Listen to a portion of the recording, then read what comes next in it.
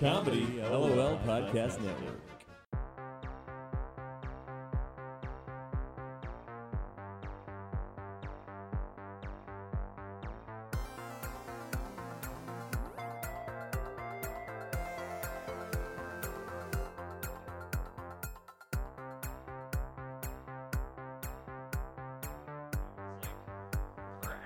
I'm like, what the hell? I thought maybe I don't know if like a mouse or something came in. All right.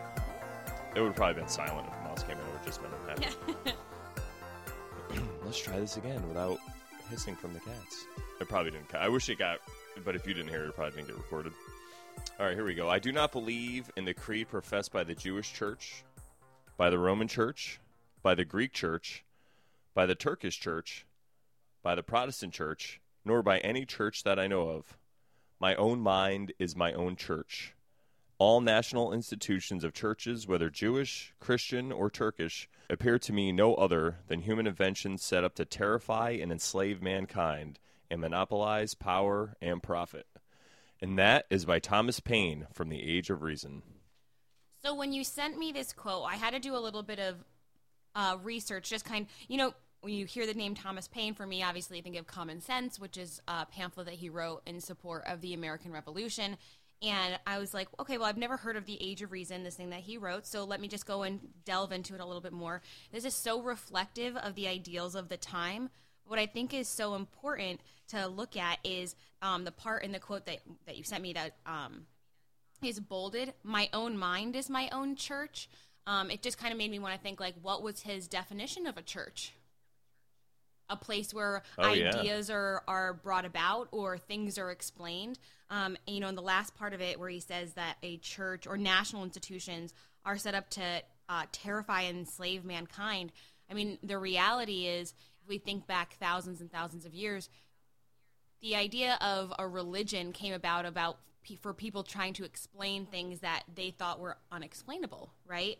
And then, obviously, they had these thoughts that maybe some people had more insight than others, and you have the idea of, like, shamans or, like, these spiritual leaders and stuff like that. And obviously, like, absolute power corrupts absolutely, and I think that that's kind of where it was coming from, and it was very reflective of the ideas of the time of the Enlightenment and, humans being able to explain things and without needing to necessarily look at, like, church doctrine. Yeah, what happened, huh? Isn't that crazy? All these people talking about enlightenment and freedom and realizing that, and then now you look at what people are talking about. It's not really a long shot, or it's not crazy to say that we might be actually in a dark age when it comes to things like that. Because I'm talking about in the public sphere. Because when you talk to most people, they could profess all day about how they love freedom and how we're free and we love freedom, but it's like, freedom is more about, like he says, his own mind is his own church. It's all about individuality. It's all about taking care of yourself. Yes, helping other people to another extent, but kind of, doing your own thing, taking responsibility and taking care of yourself and around you, and that's how we could be free. But when you look to external sources like a church or a government or somebody else, like you said, absolute power corrupts absolutely. So what happens is people, when problems arise, you could do two things. You could look at yourself and say, what can I do to help this problem? Or you could say, let's get someone else to fix this. There should be a law about this. What's going on here? So that's kind of that same spirit, and that's why I love this And quote. I think it's such a great tie-in to the card that we're going to be talking about today, the Devil card, because at least for my explanation and my interpretation and my insight into it, is it can kind of go both ways in terms of external sources kind of enslaving you and like having this power over you and monopolizing your mind and your body and maybe even your spirit. But I also think that can also be internal. Your own mind can enslave yourself in your own obsessions and things like that. So we'll get to that in a little bit, but I think that's such a great tie-in to the card. What are we doing today? Today we are starting on a brand new suit, the Suit of Swords. That's going to be our fall suit. And you know what I love is that it's like, someone was like, why are you using swords for the fall? And I was like, well, like when they say you're going to fall on your sword. It had nothing to do with it, but I just thought it was funny. So we're going to talk about swords, and then we're going to talk about the Devil card. But what I want to start off talking about is, just like we did with cups, kind of what do swords represent, at least in the tarot and in terms of astrology, and what can you think of if you ever pull those cards, either as a card of the day or in a specific reading or spread. All right, so I just have just a few notes here to talk about the suit of swords. It is obviously going to be our fall suit. It is the spade suit in a standard deck. So cups was the hearts. This is the spades. I like that we're doing like a red-black, kind of alternating there. And I wrote down that it is associated with struggle/mental illness. So I think a lot of the cards in this particular suit can be very aggressive in terms of their imagery in the Rider-Waite. But it's definitely reflective of a hardship or a decision or something like that. I said that the court cards are reflective of air signs, so we're talking Aquarius, Libra, Gemini. You'll definitely see that when we look at our other deck, the last two different interpretations later on. I love this one is the physical attributes that you would think of if you pull a court card for swords. It is dark hair, so black or dark brown, boldly colored eyes. So I think normally when we think of that, we think of like piercing eyes. So that would be like a lighter eye color. Fair complexion, skinny, and a long body. So that's if we were going to pull a court card and you're like, what does this person look like? That would be it. I'm saying that it also covers thoughts, belief systems, struggles, conflict, logic, communication, and intellect.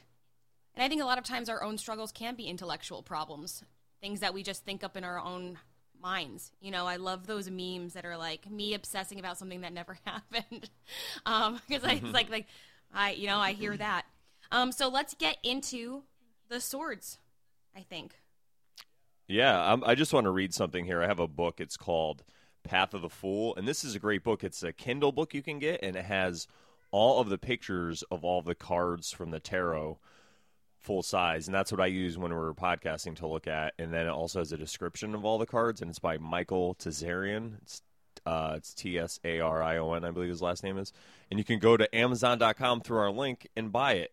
And that'll give us a piece of it, and that'll help us out. And that's we'll talk about that later, too. I'll talk about how to do the Amazon thing later. So anyway, I want to read this, and it's about swords. And it says, swords denote mental temperament.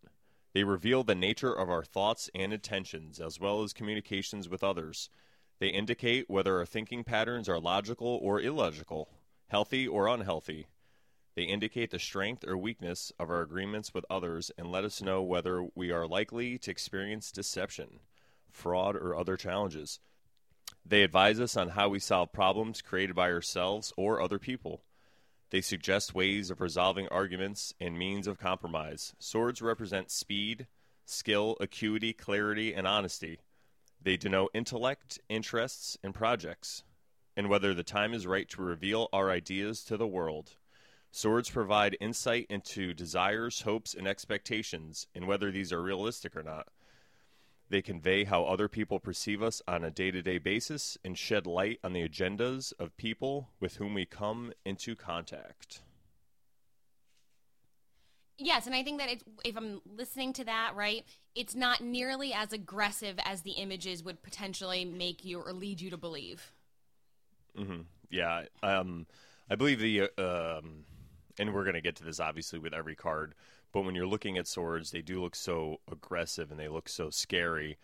And the reason for that, I believe, is it is supposed to be aggressive and scary, but it's trying to get your attention. It's not saying that something quote-unquote evil or bad is going to happen, but it's trying to get your attention, say, hey, this is something that needs attention now. It's like, hey, wake up, you know? And for me, just thinking about how we started with cups and we're moving to swords now, it is such a nice balance of, like, mind versus heart. Heart being cups, mind being swords. Yeah, I like how we did that. And because swords are really, I think, from what I hear, one of the most understood suits and the cards that come up in the swords. So it's great that I think we went from the cups into the swords like that. We just took that challenge head on. And, you know, I've had some people tell me that they actually didn't care for us spending so long on talking about the cup cards because they never felt a connection to emotions or feelings or like intuition, and they wanted something that was a little bit more logical. So now we're jumping right into that. Here we go. All right. I hear you. This is my lot. That's my area. Well, it's good too. I could say that I felt the same way about the cups because I'm a very logical person. But the way I looked at it is it just helped me learn more because there's a reason.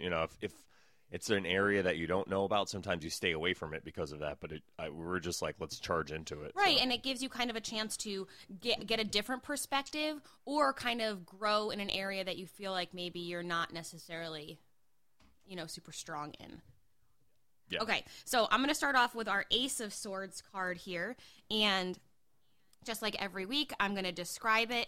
So the Ace of Swords card, the background is gray, and you have a little cloud, swirly cloud over to the left, which is like a darker gray. Out of the swirly cloud is a white hand. The hand is grasping at a blue/grayish sword, kind of coming out from it looks like the heavens.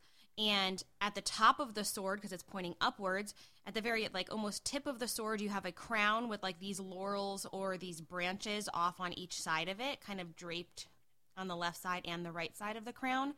And at the bottom of the card, you've got it looks like mountainous landscape, but it's a combination color-wise for me of brown and blue. And so there's our Ace of Swords description. If you want to see it, you can Google it, or you can look at our Instagram at Tarotbull2, TAROTBULL, and the number 2. And Brandon always picks pictures that are much clearer probably than the description that I just gave. So let's jump in here and talk about initial thoughts. What did you initially think when you looked at this? Initially, it looks like you're about to be given something. It looks like it's a gift. Mm-hmm. So, and because there's a crown, it looks like some kind of maybe rulership, or that it's just a righteous gift, from God. Yep. I wrote down victor/victory. At least that's what I think of when I see those types of plants. And I said a Julius Caesar type of power through force. So a victory through force / cutting through bullshit. Yeah. I like that you said Julius Caesar, because if you look into any of that Roman history with Julius Caesar or all the stuff that was written, how they say it's written by the winners, yep. It is amazing to see how Julius Caesar, how he did conquer. He had this divide and conquer strategy that was just insane. He would find 2 different tribes that were warring, and he would just say, hey, we'll help you out with this one. So then one tribe would get rid of the other, and then he would get rid of them. Brilliant. It's like the Mongols. I'm saying brilliant, but I'm not saying I admired it. I'm just saying it was very smart. Exactly. A military genius. I was just... Evil as a genius. If he didn't do it, somebody else probably would have, Wow. Yeah. Okay, so now let's... Your Honor, if I didn't murder this person, someone was going to murder him. Let's go into the different images here in the card. Okay, let's start off with the hand that's coming out of the cloud. What did you think? I like how it's white hand, so... Wow. To me, it represents that divinity. Oh, okay. Or divinity. That divinity, like the divine hand of God, which...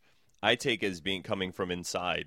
So it's the way I try to talk all about a lot of this is when you're talking about God and the consciousness, we are all part of the universal consciousness. Technically, we all are God. That's what a lot of these Eastern religions will say, like Buddhism and stuff.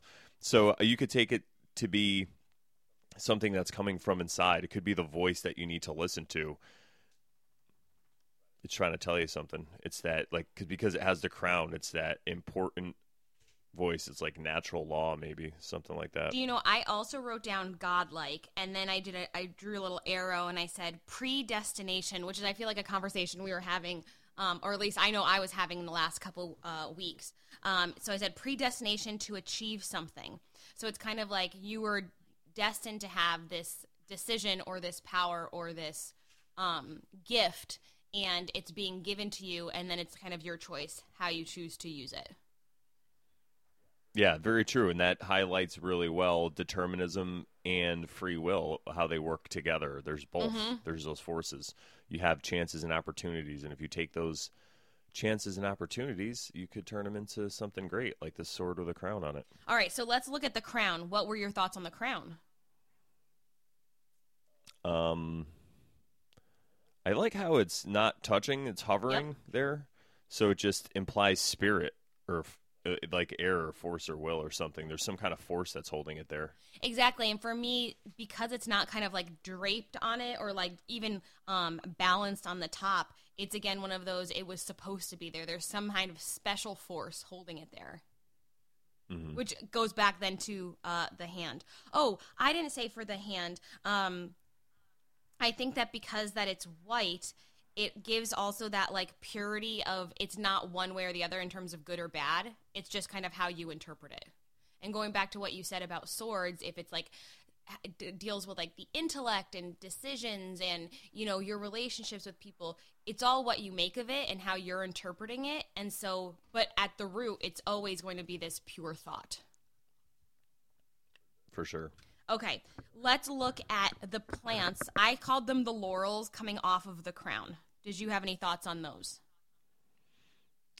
Anytime you see royalty or a lot of stuff, especially Roman and going back to, like we said, Caesar, you see these laurel leaves and they're the laurel leaves of power. I like how they're dangling, though, because they look like serpents to me. Mm-hmm. And, you know, nothing ever really is coincidental, they say, in this deck. So, for me, I think they're trying to give some kind of shout-out to that. Maybe it's both the masculine and feminine energies that we're looking at here. That's why one's bearing fruit and one just has leaves. Mm-hmm. So what are your thoughts? You know, I agree with you. I said victor / ability to overcome and win. But now that I'm looking at it, you know, I think also if I wanted to take maybe a little bit more of a pessimistic approach, they could almost, if I'm thinking about like a laurel crown, right? You know, if you think about ancient Rome, Caesar, any of, honestly, the Caesars, they would wear this laurel crown and it would be draped on their head. But these look a little wilted. Yeah, they're just hanging right, there. And it's almost like, for me now looking at it, it's giving me this idea of maybe, you know, you don't want to take too long hovering on this decision or on this thought or something like that, because eventually it's just going to go sour. And you know what else that just came to me? It could be, I love that. Actually, I don't want to just gloss over that because that's very important, definitely. But to add to that, I would like to say that this could be the opportunity for you to take charge in the situation, because this hand is handing you the sword with the crown and the laurel leaves to put on your head. So it's like, here you go. Here's your costume that you need to do what you have to do. Get this stuff together. And like I said, it could just be in your life. Mm-hmm. You know, you can get your inside together to do what you got to do. It's not about always ruling other people. Absolutely. Unless, I mean, you really want to do that, in which case you should probably be able to rule yourself first. Yes, for sure. Yeah, but what do I know? Anyway, all right, let's look at the sword. Let's finally get to what we're going to be talking about this whole next few weeks. The sword in this image. For me, I wrote down Excalibur-esque. Yeah, it's very medieval-ish. But I'd like to point out right away that this sword, if you look at it, what is it? It's an upside-down cross or just a cross. Yes. Depending on how you look at it. And what were your thoughts on that? Well, crosses to me, when you're looking at the symbolism of them, there's in the zodiac itself, there's a cross. Because if you take the zodiac like a wheel mm-hmm. in a circle, and I could put a picture of this also on the Instagram. So if you're listening to this, you can form a cross, and it points to the different equinoxes and then also the solstice. So you have the two solstices across from each other, and then you have the two equinoxes, and they make a perfect cross. So that symbolizes the journey of the sun, and that's where you get into like astrotheology, and you get obviously into Christianity because they use the cross, which who died on the cross? The sun, the S-U-N, the S-O-N. So that's where I really look at when I see, that's what I really think about when I see crosses. They're really talking about the zodiac, because you could draw a sword however you want. You don't need a hilt like that. So they were doing that for a reason. I love that, and I think it ties in so nicely because it's almost the solstice. I mean, we have a few weeks, but mm-hmm. When you said a cross and I look at it, you said it's like an upside down cross. And for me, you know, the history of Christianity was a lot of the saints or martyrs didn't want to be crucified like Jesus, right? Because they thought that was very special. So they asked to be crucified upside down. Wow. There's so much there. That's crazy. And then if you think about it, when the body is laying upside down, right, it looks like this cross, obviously, or this sword. And not saying that this then would, because I think that can be taken two ways, what I just said. I think you could take it as a way of like, this is then anti-Christianity, because it's going against the way that we perceive the cross and the way that we think that Jesus was crucified. Or it could be interpreted as it is a nice balance to those ideas. Yeah. I like, because the ideas themselves aren't, you know, the ideas of Jesus, if you take what he said and if you use his life as a model, as a way to live, you know, as a, just as a guide, I guess, the way to live your life, it's not a bad thing. If more people did it, we'd be a lot better off. Mm-hmm. And I think when you start to get stuck in the dogma of it instead of the ideas that they teach, that's the problem with these religions. And then they use these same ideas, but they use them to control people. And they use these symbols to do the same thing. So that's why I think the cross is everywhere, because it has been such a powerful symbol for humans for so long. You see crosses everywhere way longer than Christianity, you know, if you look back. So, yeah, I think it's great. And it's central. It's right in the center of this card. So even though they're putting all this stuff around it, if you take it away, it's just a sword in the middle of the card. So it's definitely the most important thing on this card. And I also like how the hand is, I don't know about on your card, but the one I'm looking at, on the hand, there's like these rays coming off it, shining. Yes. So it really goes to that divine God power. Mm-hmm. And I think if you go back and listen to our podcast where we talk about the number one, I think that, you know, it talks about like the solidarity there and kind of the ability to just be on your own. But also, I think that for some people could have this idea of like loneliness or, you know, being alone. But there's such a strength in that number one. And I think that this card beautifully showcases that. Yeah, for sure. All right, the other couple things I wanted to talk about here were the mountains on the bottom of the card. Yeah, so as we said before, if you listen to other podcasts of the show, if this is your first time listening, thank you for listening. We appreciate it. But as I've said before, mountains can represent obstacles that are in your future, in the past. Like, if you want to get to a certain goal, you have to go through hardships and hard times, and those what the mountains can represent. But they make you a stronger person. But it can also represent what you've been through and where you came from. So maybe you already conquered those mountains, and they're in the distance, and you can look back at them and say, listen, I have this experience. I have this knowledge. I know what I'm doing. Look at those mountains I already conquered, and that was so long ago, because look at how far away they are. I'm good to go. Let's on to the next thing. Let's take this sword, this crown. Let's get things done. Did you think anything about the color of the mountains? What did you think? Well, on my card, they look like a combination of blue and brown. And I think that even though I just said before that the swords is going to be like our air signs, I think that's a nice combination of water and earth. What you just said in terms of the mountains and like obstacles, looking at it, the sword is so prominent in the card. And for me, looking at it, it's like you've got the balance of the water and the earth. And it's almost like because the mountains are so small, it gives the idea that anything is possible if you like use your mind, actually focus on what you're supposed to be doing, kind of the whole concept of swords. Because we've seen other cards where the mountains look bigger. Yeah, it's kind of like you can move mountains because, I mean, we're just assuming that these mountains are in the distance, right. But my cats are having like a full-on MMA bout right in the kitchen right now. They must know. Can you hear that? I can. They're just playing, though. It's so funny. They're like hugging each other. I should really be videotaping this. This is like a treasure to behold. They never do this. I mean, they wrestle, but they must know I'm podcast. This is hilarious. So what I was saying is that we just assume that these mountains are in the background, but this sword could be that big and the hand could be that big that it's just above these mountains, and it's trying to say to you, like you said, anything's possible. Right. Okay. So in terms of like the different images or symbols on the card, that's all I had. Is there anything else you wanted to point out? It's just maybe the flames, the 6 flames, the 3 on each side. Okay. What does that say to you right off the bat if you're looking at it? What are you thinking? I was kind of thrown by it, but for me, looking at it, I think that it's a nice combination and representation then of all of the different aspects or all the different elements. Oh, yeah, I see what you're saying. So you got the earth and the water down at the bottom, and then you've got the actual flames, the fire, and then you have the air, which is the sword. Love it. Let's go into if this comes up in a general reading. What would you say? I would say this looks like some sort of new beginning or new idea.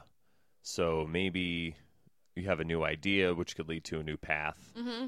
And you have to remember, that's how everything is started. That's how things are created in the world, and I really think that's how they're trying to illustrate that creative force, because it just kind of comes out of the cloud. But everything starts as just an idea, and if you focus on that idea and keep working on an idea, then you can manifest it and bring it into the world, and it becomes an action that you take. But that works the reverse way too. So even if this card came reversed, maybe it's something bad. It's a bad idea that you had. Let's just say smoking or maybe overeating, right?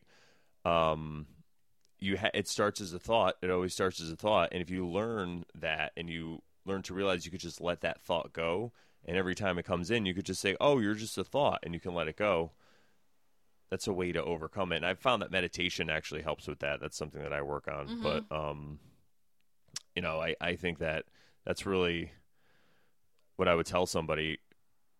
A new idea, or maybe you need to focus on it, and I would just get into it from there. Mm-hmm.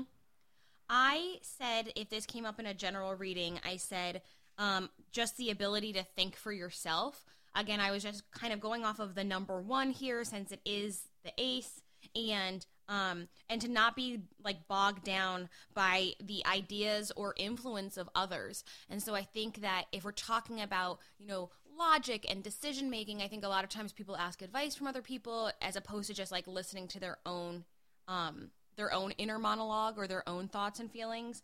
I said breaking down walls to enlightenment, in terms of like a mental enlightenment, against the advice of others. So it's one of those like, no one knows what you need to do better than you. So trust that. Yeah, and I like what you talked about, the internal voice, because there's a negative aspect to that too. So what happens is people, when we grow up, people are always telling us stuff, like our parents are always repeating these things, saying these things. And after a while, we start to internalize it. And sometimes that's good. Sometimes it's look both ways, Sometimes it's, hey, take the pot handle for the pot and put it over the stove so the kids don't grab it. Sometimes they're good things, Hey, why don't you turn around when you're backing up and look behind you instead of just looking in the mirrors? These are positive ones. But then there's also ones that are, oh, that idea is stupid. Oh, that would never work. Oh, that's bullshit. Oh, so there's these voices too that we internalize. And like I said before, if you could just stop to realize that these are just ideas that pop up, or voices, or whatever they are, you can learn to work with them and let them go. And you can even, the way I do it, because everyone's different, the way I do it though is I just start to laugh at these voices. I mean, obviously they still will affect me, but sometimes I'm like, oh, wait a minute. And then I just break out laughing, and people look at me, and I can't explain that. What am I going to, but it's like, I'm just laughing at the voice in my head. Oh, okay, sir, here, come here, put this jacket on. We got a straight jacket for you. But, but you're right with the intuition part of it. We know already. We already know. So you just got to learn to quiet your mind and listen to your inside. Yep. And I think that a lot of times people are looking for somebody to tell them what to do because they don't want to listen to their own inner monologue or their own voice inside of them, because they don't want to do that in terms of whatever that is telling them to do. There's a lot of fear that could be attached to that, though. You got to remember, like, when I started doing stand-up comedy, I came across this, somebody was saying that when you start to work on stuff that you really like, because sometimes in the beginning you just, you'll work on whatever you should make people laugh, and it's kind of like hacky or whatever. I'm not speaking for everybody, but like, say for me. And then after a while, you start to talk about things in your life, And these are ideas that really matter to you. So if you fail, it's going to mean more to you because these are your real thoughts and ideas. So you have more invested, so it's that same kind of idea. But I think you just can't be afraid to fail. Yep. I think I totally lost what I was talking about there, but anyway. All right, so let's move on, though, then to if this came up in a love reading, what would we think? Ooh. If this came up in a love reading, I would say that it could, there's so many things here. I mean, even though it's a sword, it could just represent a new idea or a new way of doing things or approaching a relationship. So even though it's not a cup and it's not having to do with the cups, this could just, maybe it's like you guys, if somebody's coming to me, for example, and they're having an issue with their significant other, maybe it's somebody they just started dating. This could just signal, listen, there's maybe a way you got to approach it differently. You got to think about things differently. Maybe you guys don't, because not everybody thinks the same way. That's a problem that I know when I was younger, it was a hurdle that I had to overcome because I would see things a certain way. And I'm like, why can't this other person see this, and it would drive me crazy. We're thinking of logic because I'm a very logical person. So I'm just like, it just makes sense and it's true. So why can't this, so it would drive me crazy. It would lead to frustration. So now I just realized, hey, everyone's different. People's minds actually work differently. They look at things totally differently. So this is a great thing to bring up for somebody if they're having this problem, because it doesn't mean that the relationship isn't going to work, because if you can overcome this, it's something easily overcome. And then once you know it, then you guys could still get along.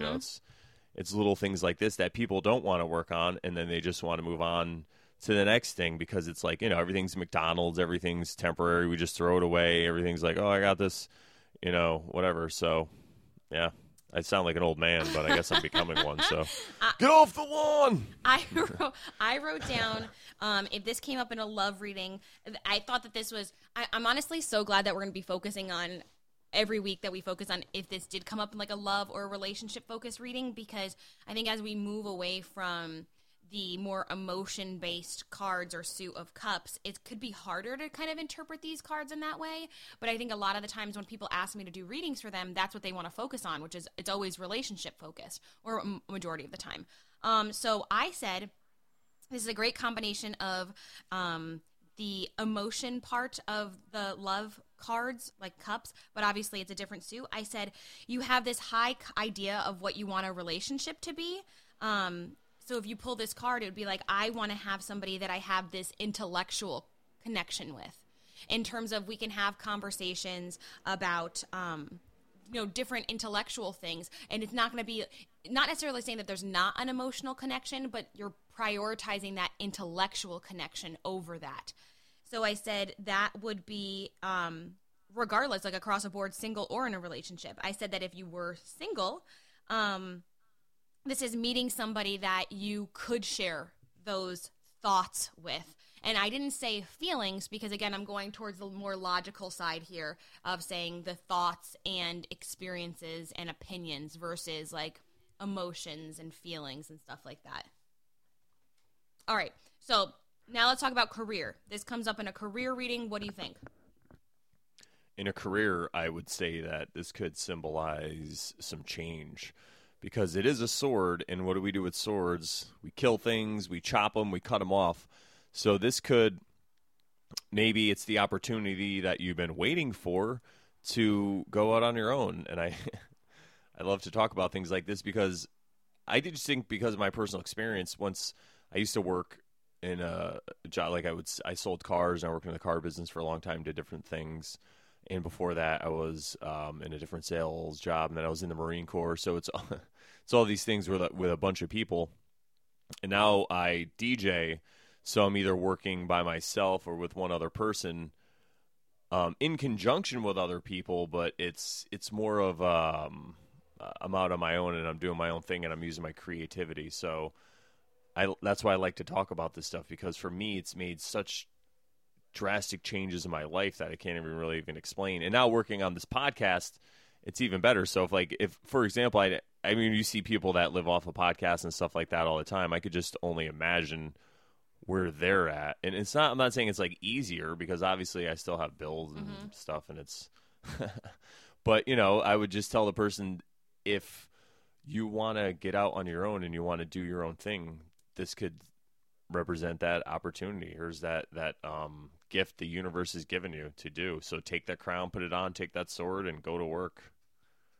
I said that this would be, if I was going to choose careers or a career path, it would be intellectual work or military work. Obviously, I think that's going to come up in most of the sword cards.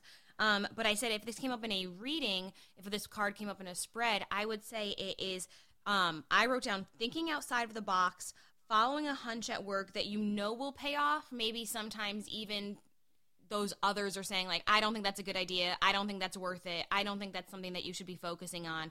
If you yourself believe that and you know it's a good idea, kind of following that. And I think sometimes passion pays off more than just like a good idea. If you have a great idea, but you don't put all the energy and effort into it, it's not going to go anywhere, you know?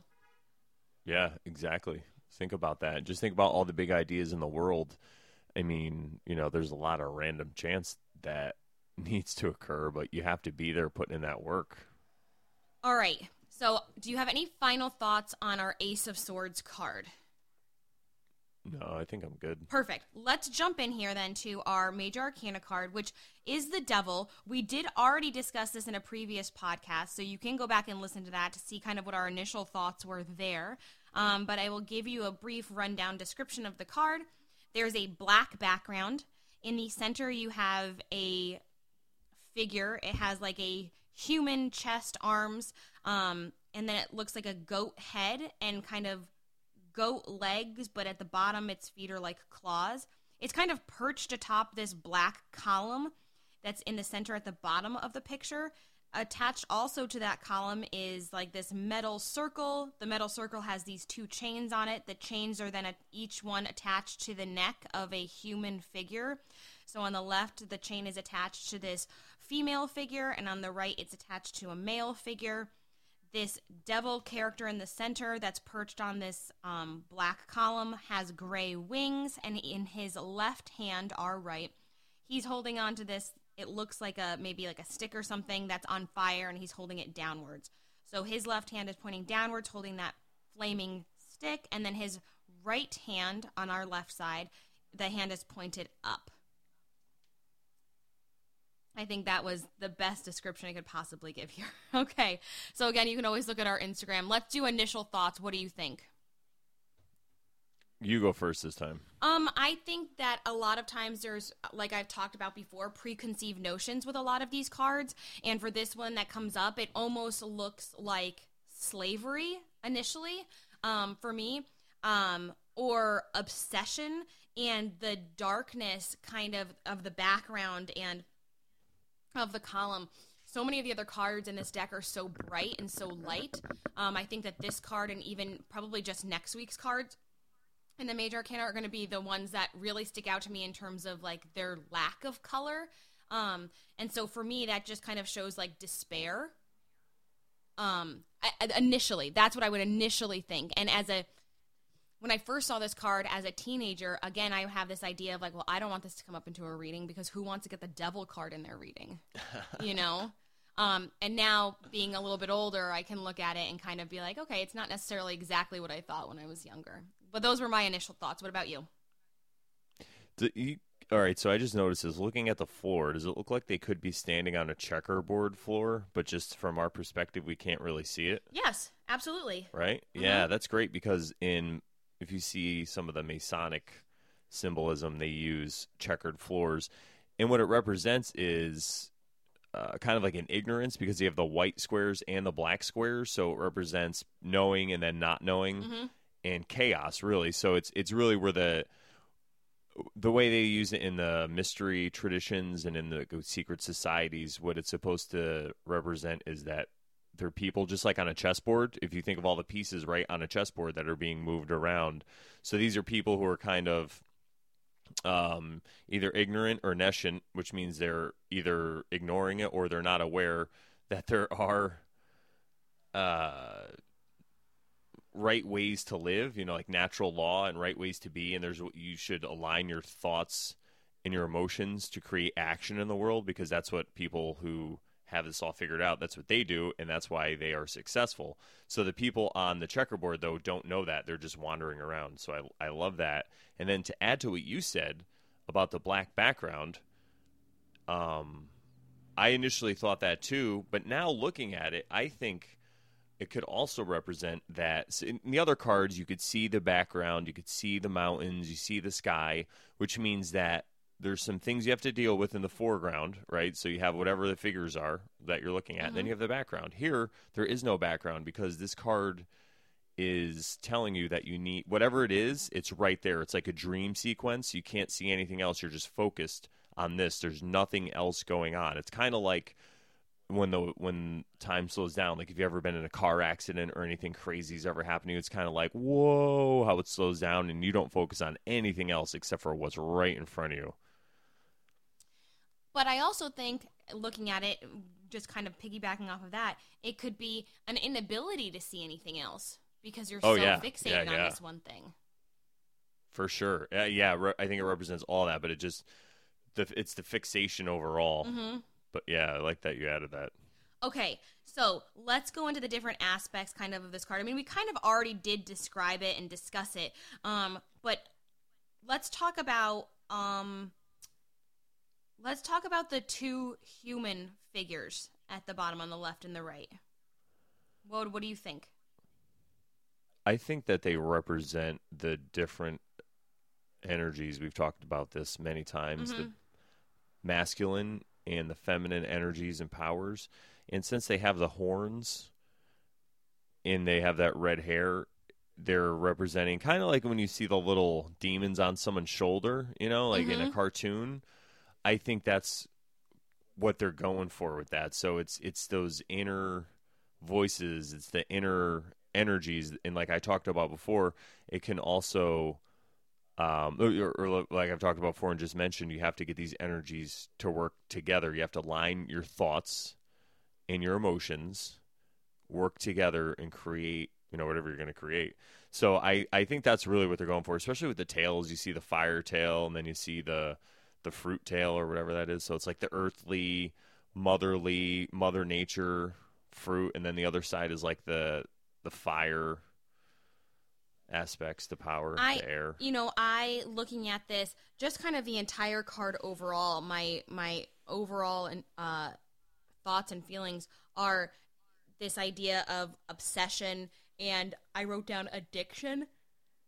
So for me, not only is there the balance and of like masculine and feminine energies, but it also is for me representing the different types of things that people can become obsessed or fixated on.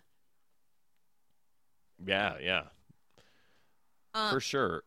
That, and to add to that, any kind of addiction or fixation like that, it's something that's self-imposed. It's a self-imposed tyranny. And that's represented here because these chains, and we've talked about this before, the chains are set loose upon the necks of these beings. So these beings could let themselves out of this control at any time. And that also goes back to what I said about self-control, because self-control is something that you have to do, you have to agree to. And I love that, because anytime you see a story about the devil, like the devil, even in the song, the devil went down to Georgia, you always have to make a deal with the devil to sell your soul, but you have to do it willingly. You have to agree. He can't just take you. And that's symbolized here beautifully by these chains that are set lightly, so they could just take them right off if they want. Exactly. And so that's also what I wrote down, voluntarily being tethered to something that is not necessarily going to be the most positive. But now to go off of what you just said, let's look at this devil figure here in the center of the card. I wrote down that there's a phrase, a common phrase, if you want to call it that, of like, better the devil that you know. And for me, looking at the card, because you can actually see this devil figure, that's kind of how I identified it, of one of those like, well, this is probably better than something else. Yeah, it's a lot of times what people say, like about, for example, this government. They'll be like, well, taxes are high and it's pretty bullshit and, whatever, but at least, it's the best we can do. And I think that's such a cop out, when people say that. I think that's you just trying to be comfortable. And if it's like the hero's journey, it's like the part in the movie where the hero doesn't accept his call to action. He just is like, no, I'm going to keep fighting, or whatever it is that hero. I'm going to keep playing video games, man. Mm-hmm. So I love that. Yeah. And I think that there's such a, because the devil figure isn't necessarily hiding, and also he's not holding on to the chains at all. So he could have just flown over here and perched, but it's one of those we're associating him with having this control, but the reality is all along these human figures had the control. Yeah, they're just going along with it willingly. Mm-hmm. So they're making that conscious decision to do that. Yeah, and that's like any form of self-imposed slavery, like we talked about. That's what it is. It's that conscious thing. So it could be negative or positive. Like we said, it could be positive, as in you're getting your shit together and you're making the forces inside you work the way they're supposed to, or the negative part of it where you're making these decisions and you're chained to this devil, whatever it is. Say he's cigarette addiction or whatever, porn, or I don't know, whatever terrible things. But see, and I'm looking at it and I'm like, I love the fact that, and I don't even think I brought this up in the last time when we talked about it, that the wings, for me, just show that there is this possibility of movement for this figure. So that he's not going to be there permanently. He's not sitting on a throne. He's literally just perched on this column. And I'm saying he, but it could be a she. But could easily move away. And it's one of those, sometimes we even chase down those things that aren't going to be the best thing for us. So if he leaves, right, this figure leaves, these people could stay chained there, or they could go and follow him somewhere else because they're so fixated on it. And they're like, no, I need that. I need that. And again, that's a conscious decision. This figure isn't forcing them to do that. Love it. The mind is sometimes willing, but the flesh is weak. Yeah, very true. And that just goes back to the different powers, these sayings that we've used to hearing and all this stuff. That's exactly what they mean. You have you need the will. You need to will yourself to do it. Nothing is going to come to you. Nothing, it's not easy. People want to learn overnight to be a great rock star. And I want to learn how to play the guitar. And then they try. And, if you want to do it, you got to do it, man. You got to make yourself do it. All right. So for me, I feel like I've done a great job describing all of the things I wanted to talk about in this card. Is there anything else you wanted to bring up? Yeah, I just like I like how he's holding the torch down. Mm-hmm. It could symbolize a couple different things. One is the extinguishing of the knowledge. So he could be, if you're looking at this card negatively, he could be putting it out, but it's also represents the as above, so below. Yes. So he could just be pointing the light down to show you that it's both. Mm-hmm. Even because if you think about that checkerboard pattern on the floor, he could be like, this is where you have to start, and you need this knowledge. So you have to start the fire, and then the process goes up from there. It's like the magician, how he's pointing up and down. Yep. So I love that. All right. So, but anything else? Can we move on to a general reading here? What about the pentagram? Yeah, exactly. What did you think about that? Well, the 5-sided star represents a person. It could be shown to represent a person because you have the 2 arms, 2 legs, and the head. And it's just symbolized here as somebody hung upside down. Mm-hmm. So you look at the hanged man, and this could symbolize that. Yep. But it's in the satanic, the way the satanic people, Satanists view it is, if you have the 5-sided star with the 2 points down, that's the way humanity is in harmony and balance. But then when it's pointed down this way, it means that there's a control aspect going on, so that there's some way that they're gaining on other people. They're gaming the system, whatever it is. They're screwing some people over so that they could become the gods of this world. Just like the devil wanted to do in this story. If you think about the Christian story, how the devil was a fallen angel because he wanted to rule in heaven. Mm-hmm. And if you just take that allegory as instead of God, so you just say it's natural law, right? Which is like this idea of karma in the universe where you reap what you sow, and if you put bad things out into the universe, it's just going to create a bad universe. So it represents the people who didn't want to live by that. They wanted to be God. They wanted to rule. So what they did was they fell to earth, this earthly realm, and they made it so they could be the ones who rule here. Mm-hmm. So they're not really trying to get this idea out of my head. It's like giving birth to a child here. So Satan, he just didn't want to. He represents the people who don't. Actually, it's the same thing about taking that journey. So I was talking about the hero journey. It's that call to action, and you're just ignoring that call to action. It's the same thing. They want to fall to earth, and they want to be consumed by earthly pleasures and rule down here. And they think if they could, or if Satan thought if he could just, I feel like I'm like turning into a priest here, like a a preacher. No, but I lost my idea. But you know what I'm trying to say? I do know what you're trying to say, and I think that going off of that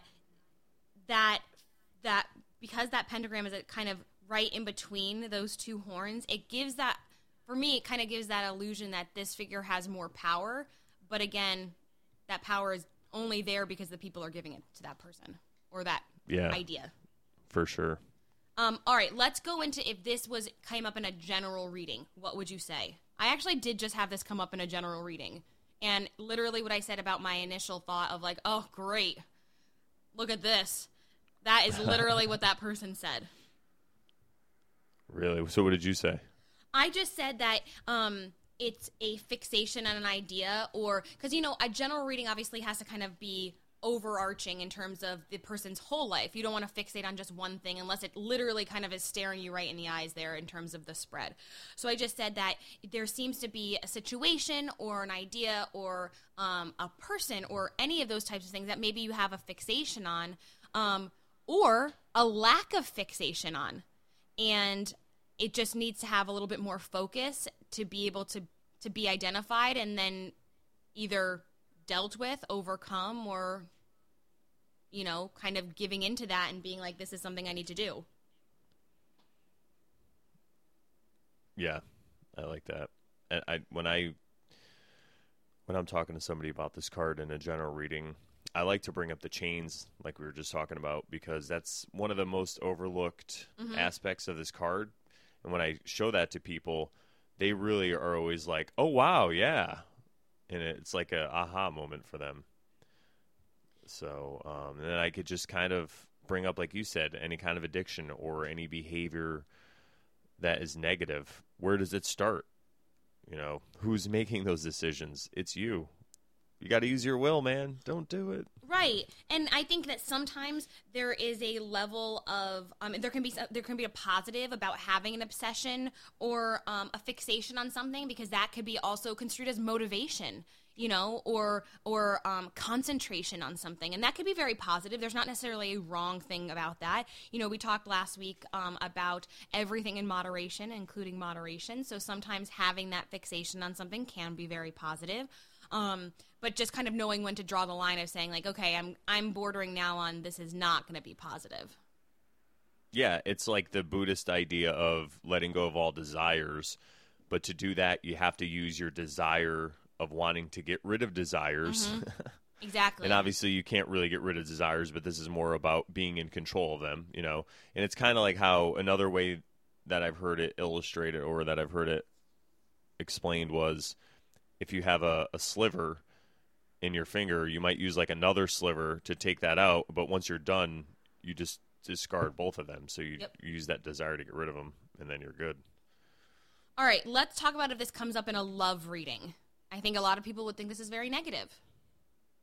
I think a lot of people would think that is very negative, Ashley, because it's just such a... I don't know, the card, it does look so grim right away. You're just like, ugh. And I believe it's not the card's fault. I think it's the conditioning that we all went through in this society. And this is a great example we could point to and say, hey, guys, maybe we are being brainwashed to look at this. It's mind control. But yeah, I think that, though, it doesn't have to be negative. It could be something that's positive. Just because everybody tries telling you that this is a negative card, I could just talk about what we've been talking about most of this episode, which is these chains and how if you want your relationship to be balanced, you have to get these forces together. You have to make them work. So you have to figure out how your partner's brain works. You have to figure out what their, how they think and how they work. And if they're willing to do the same with you, then it's much easier, So that's good too. So you have to get them on board if you want to make your relationship work. So I was a little bit more aggressive, I think, in my interpretation here. So if you're in a couple, or if you do have somebody in mind when you're asking about, a love reading or a relationship reading, I think that sometimes, and maybe it just happens to be people that I talk to or people that I know or things that I see online in terms of like the people that I'm connected with on social media, but I think sometimes there is this obsession that comes with this initial kind of contact with a person or the initial start of a relationship, and sometimes those relationships can be toxic, and sometimes people need to hear that, like, why are you obsessed with this person? For lack of a better term, like, they're a fuckboy. Like, move on with your life. Hey. Like, I hear you. I'm like, so for me, especially if I do know the person or if I do know the situation, it could be one of those, like, don't spend your time obsessing about this. It's not worth it. It's not worth your time. And all you're going to do is you're setting yourself up to be sad later on or disappointed. And you're going to have all of these thoughts and feelings, these obsessive thoughts and feelings, and you're wasting them on somebody that's not, like, that doesn't deserve that. So for me in a relationship, that's could be what I see. I could also see if you're in a relationship, maybe one person fixating on something else, and that could be to the detriment of that relationship. So if I'm talking about addiction or obsession, this doesn't necessarily have to be with, like, drugs or alcohol. Let's say one person in the couple is obsessed with work. And that could be to the detriment of the relationship. So kind of saying like, hey, you need to let go of maybe part of that and have this nice balance. Now, if you're single, and I feel like I just sound so aggressive, like, who the fuck are you to give this kind of advice? But anyway, if you're single, I think sometimes there can be such an obsession on looking for someone. And for me, I think sometimes there is this idea of like, I need to be in a relationship because that's where I should be at this point in my life. And you're not looking for, the person, you're looking for a person. And then that becomes an obsession and an addiction. So you're looking for anything as opposed to someone. Yeah, exactly. And then to add to that, where is this voice coming from? This voice that's telling you need to be in a relationship because this is where you're supposed to be in life. It's something we talked about at the beginning of the episode.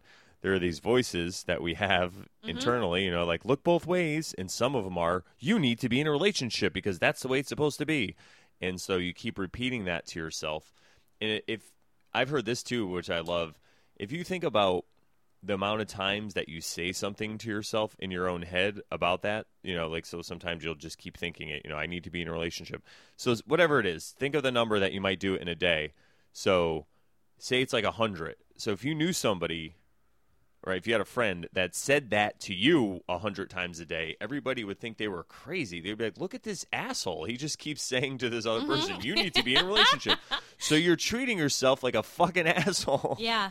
So lighten up, man, because but I think about you're exactly where you're exactly where you need to be. That's what I could just tell everybody. And I'm not saying you should stay there, but where you are right now, especially if you're listening to my lovely, lovely voice, it must mean that either you really like my voice or maybe you are trying to change yourself and make that positive change. So right where you are, you got to figure it out. And hopefully today's the day and you're like, shit, you know what? I got to do this. I got to stop whatever it is. I got to stop smoking crack.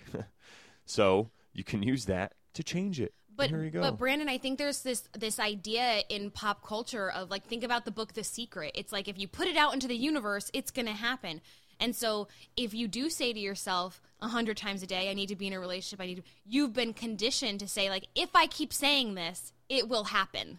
And it's like, no, and again, it will, you're right, it will manifest, but it won't be the relationship that you want. So exactly. I'm not saying not to say that. So you could wake up every morning, okay, so That's great. You're right. That highlights the positive aspects of this, because if you can train yourself to say positive affirmations in your head every day, like, oh, I can, that's what the little engine, that little story, I think I can, right?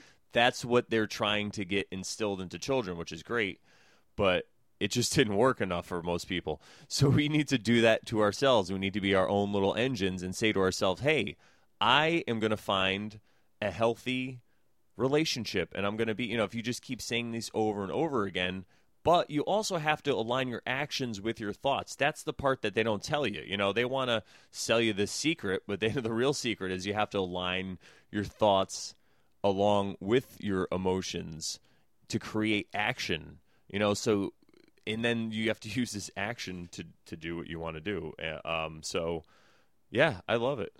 All right. I think that's all what this card is about to me. It really is about that balance. And I think that for me, the interpretation I took of this card was, if I was going to call it anything, it would be called tough love. Yeah, that's true. Yeah. Definitely. All right, so let's move on to a career reading. If this came up in a career-focused reading, what would you say? All right, you go first. I just went back to, again, the same type of fixation I was talking about before. What if you're obsessed with work, or you're fixated on something at your job and it's not going to be to your benefit to be focused on that? But I also just kept going back to the whole idea of like work-life balance, because I think there's like this idea of being so dedicated because you think that dedication is going to prove that you're like a great worker. And often it's to the detriment of yourself. Like you are literally chained to your desk. Yeah. And that goes back to, again, where is this coming from? Is this a voice inside your head that says, hey, if you're not working, you're a piece of shit. You need to work. You need to have a job. You need to, which, yeah, it's great to sustain yourself and to take care of yourself and have money and have a life. But like you said, where's the balance? Right. You need to have balance. And then also to add to what I just said is, why are you focusing so much on work? Is there a problem? Are you using it as a form of escapism? Is there some journey, like we talked about the hero's journey, that you need to go on? You need to go toward those mountains and overcome them, but you're just putting it off. So instead you're hiding at your job because you look like you're doing what you're supposed to do and society's going along with it, but you still have that anxiety. Right. That's what happens. People get that anxiety and then they take a pill instead of go to try stand-up comedy or whatever the hell it is you want to do. If you want to be a singer, listen, go do it, man. Go be a singer. You got the internet. Look at the fucking Get Up. You know what I'm saying? Look at Soulja Boy. You could do it. All right. Any final thoughts here on the Devil card? Let's see. Let me take one last gander at this card and see if there's anything. No, I think we could leave it there for now. All right, cool, because I am so excited to talk about these other two. So, at this point in the podcast, what we normally do is focus on different interpretation of the same cards we've already talked about. So we're going to talk again about the Ace of Swords, and we're going to talk about the Devil card, but it's a different image because it's a different deck. So Brandon normally does these descriptions, and then we just kind of give like our overall thoughts on these. We don't get that deep into it, but I kind of do with this Devil card because, wow. All right. Okay, let's do the Ace of Swords first. Yes. This is the Aleister Crowley deck, the Thoth deck. And let's see what we have here. So, right in the middle is a green sword that looks like the hilt of the sword is two moons, two crescent moons, and in between them there's two circles. And then we have, at the top of the sword, there's a crown. It looks like a crown of light, I would say. There's just these rays protruding from it. In the background, looks like a sky that could be maybe a starlit sky, and then as you come toward the center, it changes to blue, and as you go down, it becomes yellow, and there's dots, and then it turns into what looks like maybe diamonds, and then under that looks like it could be maybe a setting sun or rising sun, and then around that are clouds. And the last thing I could say is on the handle of the sword, it looks like it's a snake. And then, also in the middle on the bottom of the sword, it looks like there's some type of a writing or symbols written in there. Mm-hmm. So what did you think initially when you saw this? Okay, so I think this card is so beautiful. Again, I just kind of gravitate more towards like cooler colors, and the yellow-blue combination for me is just like very calming and soothing. I wrote down, Again, like idea of Excalibur, this looked very heavenly versus the one that seemed a little bit more earthly for the Rider-Waite one. Even though it was being handed by this hand from a cloud, this just looks, because it's like floating, it's like very ethereal. I said it's a blessed tool, heavenly intervention, and it's a giving of gifts. So kind of like the giving of gifts from a higher being. Yeah, I like that, like the bestowing of consciousness or some type of idea, maybe. I like how, for me, it looks like there was darkness. Okay, so you think of the creation story in Genesis, like let there be light. That's what I think about when I see this sword. So maybe the sword is representing the word, the idea, because everyone, they say the universe is spoken into existence. Let there be light. Fiat lux is actually the original Latin term, the first words ever spoken. It's supposed to be in creation, which is fiat means let there, and then lux is light, or let there be light. Yeah, so that's what I'm getting with this. The whole Genesis thing, initial creation, the sun coming up for the first time. Yep. And so, I think it's very interesting. So, I'm going to just give you a little bit of background here, and this does have a reason behind it. When you talked about the writing on the sword, right, I was like, okay, initially when I saw it, when I was focused on it, I'm like, okay, these are ancient Greek letters. And I minored in theology in college, and one of the classes I took was called Revelation, the Nightmare of God. So I feel very confident in being able to discuss that book. But one of the things we did in that class was we learned ancient Greek letters, the ancient Greek alphabet, to be able to read the text as it was originally written. So I was able to identify all of these letters, and I literally wrote these out in my notes. And so I wrote down each of the letters, what they actually were, and then what kind of would be the English interpretation of that letter, right? And so then I was like, well, what the hell does that even mean? Because it's not a word that we would actually be able to use, right? Or it's not something we normally would say. And it was, the word itself was created and developed by Aleister Crowley. How weird is that? And you looked into it? I did, yeah. Oh, wow. And it means to will, wish, want, or purpose. What's the word?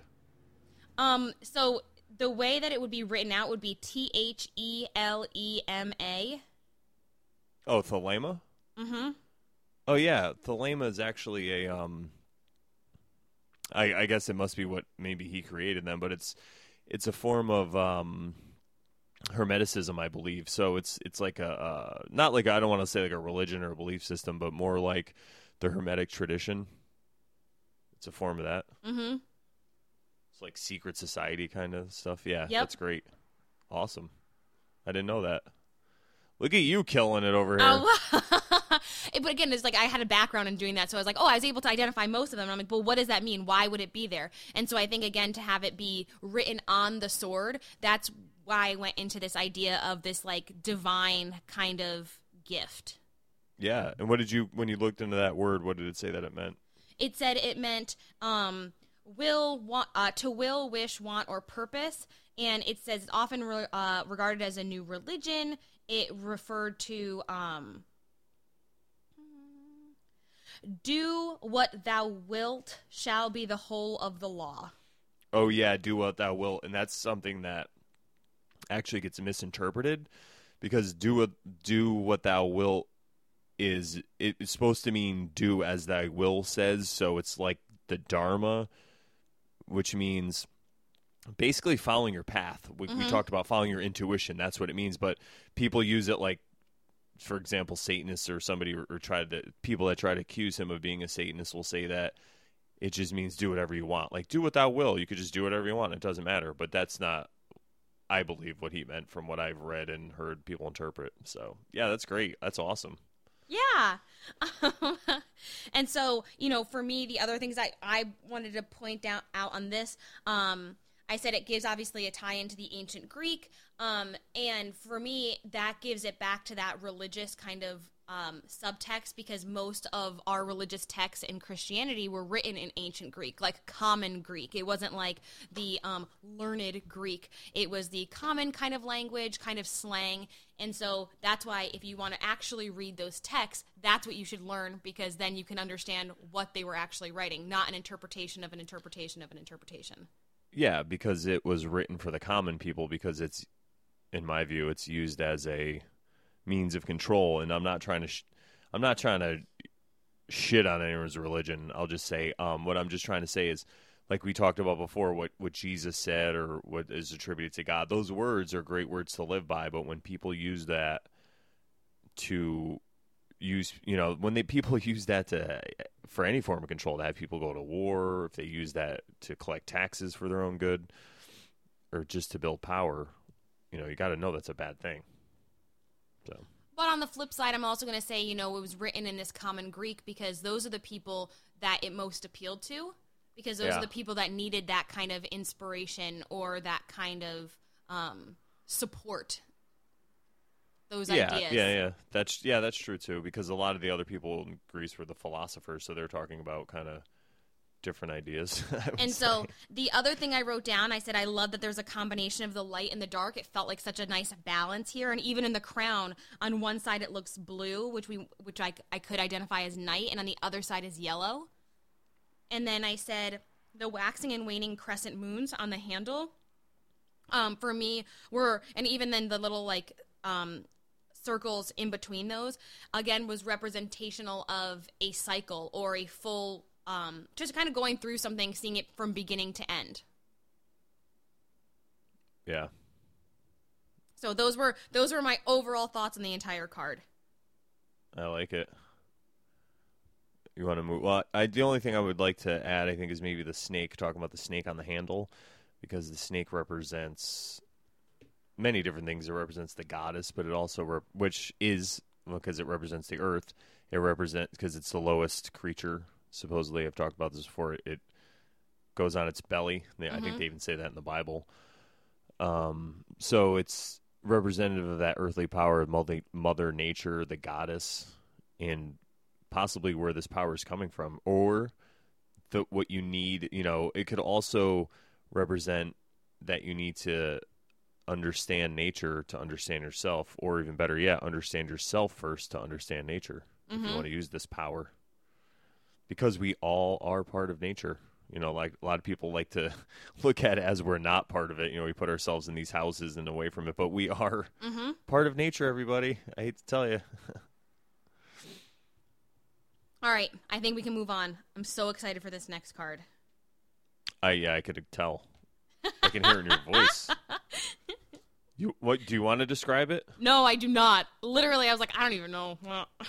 Okay, I'll give a quick description. I just recommend everyone go to our Instagram at Tarotbull2, TAROTBULL, the number 2, hashtag take back the bull. All right, so in the middle there's a goat with 3 eyes. He's got these horns that are spiraling, out. And right behind him, it looks like what could be like maybe some kind of tree trunk or like an explosion coming up behind him with a circle above it. So that's right above his head. Underneath him, there are 2 circles on each side. And it looks like there's beings inside these circles. One of them, it looks like they are all kind of like praying to him. And then the other one, someone's standing on them and pushing the other people down. And then if you focus back out on either side of this goat, it looks like there's some kind of webs, maybe. I can't really explain what they are. You have to see them for yourself. In front of the goat, there is, it looks like a pole sticking up with 2 wings on it. And snakes maybe coming out of it also. Again, definitely check out this card on our Instagram. But yeah, I gotta say, looking at the card and hearing you describe it, I'm like, yeah, that was a good description. Why, thank you. Yeah. It is an amazing card. Okay, initial thoughts. I wrote down very, very phallic. Yeah. Oh, yeah, because in the background, too. Looks like... Yeah. Wow. Please tell me you saw that. They're being pretty obvious. No, yeah, I didn't even really see that. Oh, my God. That's all I saw. What does that say? Wow, yeah. Yeah. I was like, you know what it is? It's just because this goat, like, I just feel mesmerized every time I look at this card. It's like the Hypnotoad. If you ever seen Futurama, Hypnotoad. It's like the TV. You just stare at it, but the way he's just looking at me with that third eye too, I'm like, what's going on? And that smile, kind of smirk, yeah. But and also, you know, I don't know if you know this. I'm not really looking at a lot, like interested in looking at dick all the time. So. Not saying you are, but because you're a female, you know, you're more interested in penis than I am. I'm only interested in one of them. So. But now that I say that, you see it, right? Yeah. Oh, yeah. I could totally see it now. Yeah. Okay. So that's especially the first. If it's upside down. That's hilarious. I know. Okay. So that's the first thing that I wanted to point out because, like, that is all literally the first thing I was like, wow. My eye doesn't even go to the goat. It doesn't. But yeah. Now I actually feel silly that I didn't see that before. That's hilarious. It's a dick and balls. Exactly. But I have a lot to say about all the different parts of this. I bet you do. Yeah. Okay, so the first thing I did want to talk Look at that about shaft. I tell you. was talking about the ink blots on the background because for me, on the right-hand side at the bottom, it looks like a bird. And okay, yeah. on the left side, it almost looks like a person wearing a hat. Yeah. And yeah, I like think, a top hat. Exactly. And so I wrote down, it was like almost like one of those like Rorschach tests where it's like you can see whatever you want to see and this is what I see and it's like everyone can have a different interpretation. It's not really a solid figure, right? I'm not saying for sure this is a bird and for sure this is a person with a top hat. That's just what I see. You know, it's like clouds. I love that. So I kind of love the idea that this is the background for this card because it gives the idea of, you know, everyone has a different perspective and everyone can have different demons or devils. Yeah. Yeah. All right. I also wrote down that the circles down at the bottom, right? So I said that there's 2 circles, and if you're looking behind the figures, it almost looks like it's going through like mitosis or meiosis, like cell division, because you have these 2 little things on the sides, and in the center it almost kind of looks like chromosomes that are being split apart. Right? And so, and that's in both of them, which again ties back into our like sexual reproduction kind of idea and cell division and how things grow and mutate and stuff like that. But I said that it's like splitting yourself in half. You're no longer a full person if you have these inner demons or devils that you're so fixated on. Because you're so obsessed, you're fixated and you're not able to focus on anything else. So half of your mind / body is so focused on that, and that makes you unable to be like a full functioning human being. Yeah, for sure. And I like the beings on either side, the way they're depicted, because on the left-hand side, it looks like they're praying and they're like merciful. Yep. It's like the feminine energy, and on the right-hand side, you see this bull guy who's stepping on other people to get where he needs. It's like that masculine, strong energy. Like he's holding everyone down. He's the leader. So if you ever watch Rick and Morty, if you think of the episode where they go through the detoxifier and like their toxic parts of them get left behind, it's a great episode. I recommend it if you haven't seen it because that'll illustrate this perfectly because you need both sides of you to function. You need the light and the dark. That's what like the yin and the yang's all about. Is trying to tell you. And some of these, that's why religion or even some of the new age stuff, they talk about only focusing on the light. And then that what that does is it causes you to repress the darkness. And I'm not saying it's bad to focus on the light because sometimes, you know, if we live in a society that we live in now where a lot of people focus on negativity and there's a lot of negativity out in the world, it is good to be positive, but you can't just be all positive. What I think the better advice to give to a person, and what I found works for me, is to align it so I'm not all the way in the dark, but I'm more in the middle.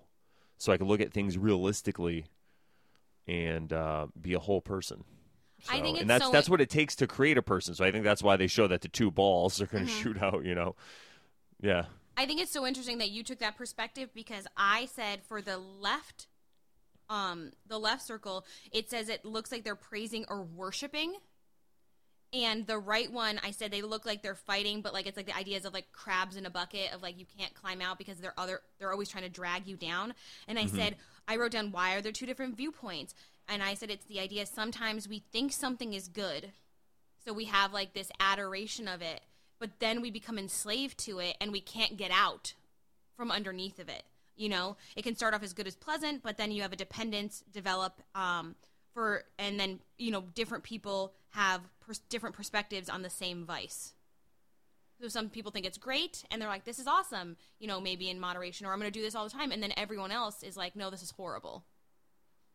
Yeah. Well said. I told you, I got like really into this. Maybe because I was just like, wow, this just hit me, you know?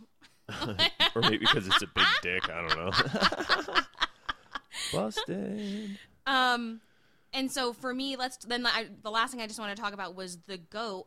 And I think what was so important that you said that, you know, obviously he has the third eye, but like he does kind of have that smirk. And I think that for me, that was like the temptation part of it. Yeah, I could see that for sure. Because it definitely seems more appealing than the devil and the Rider-Waite, which has like this very serious and stern face. This almost looks like inviting, you know, and like for somebody like I, you know, really like animals would be like, oh, look, he's smiling, you know? Yeah. I think that I like that, but the way I'm looking at this, the way his smile is kind of like now his third eye is open. Mm-hmm. Which means he's attained this consciousness. So he's taken his thoughts, he's taken his emotions, you know, he's balanced them, he's put them on the same page, he's used them to create action, which is, it's like, so I've heard this explained recently, if you use the 3 parts of the brain, you have like the reptile, the brain stem, and then above that you have the limbic system, where you have emotion that comes in. And then above that is the neocortex, which can be activated when you have the other two in balance, right? Mm-hmm. So if you're stuck in a fear mode of living, where you're afraid of everything and you're always worried, and that's the mode that you're using to create your life, you know, that you're getting up every day and you're worried about this, you're worried about your bills, you're worried about your kids, you're worried about dying, whatever it is, and you're using that force to go forth in life. You're in the lower mind, you're in the reptile mind, so you're more susceptible and you're more reactive, right? So then if you can get up in your emotions, but then you have to learn how to use them together, like we said, with the balance, and then you're using the neocortex, the top part of your brain. So that's what it is. You're opening that third eye like he's doing, and he's kind of smirking because he's looking at the world and he's seeing it for what it really is. So it's kind of like, See, and I could say, if you're saying he's enlightened, it's one of those, he has that knowledge of knowing, like, I'm going to give you this opportunity to do whatever you want. It's up to you what you want to do with it. Yeah. Yeah, exactly. The choice is yours. But those are all the notes I had on this one for me. Yeah, I think that's about it for this card. The only other thing I wanted to talk about is I wanted to say yay, because I don't know if you guys know this. If you're listening on Comedy LOL, you can listen that way still. But if you go to Terrible.com, we've made our own webpage for the Terrible podcast. So those of you that have been with us from the beginning, thank you for listening. And now you can go to Terrible.com, and you can go to anywhere that you get podcasts, and you can put in Terrible, and it should come up in there. Or you could still listen to Comedy LOL, because I'm going to still put them up this way because I don't want to lose anybody. But, yeah, That's so I just wanted exciting. to say that. Yeah, It's very exciting. Yay, us. Woohoo! So thank you guys for listening and being part of this milestone now that we're talking about swords, and now that we're into the fall. I know the summer is coming to an end, and officially it's coming to a close soon, too. And people are sad about it, but you shouldn't be sad, because it's time to move on. It's time for pumpkin spice. Yep. And it's time for Halloween. It's time for basic bitches. So, Slash yeah. witches. What's that? I said basic witches. Basic witches. Yeah, I keep forgetting to say that. And then next week we'll talk about the Two of Swords and the Tower card. All right. I cannot wait. All right, guys. Thank you for listening so much. And go to ComedyLOL.com. And now you can go to Terrible, TAROTBULL.com to find us. And we'll see you next week.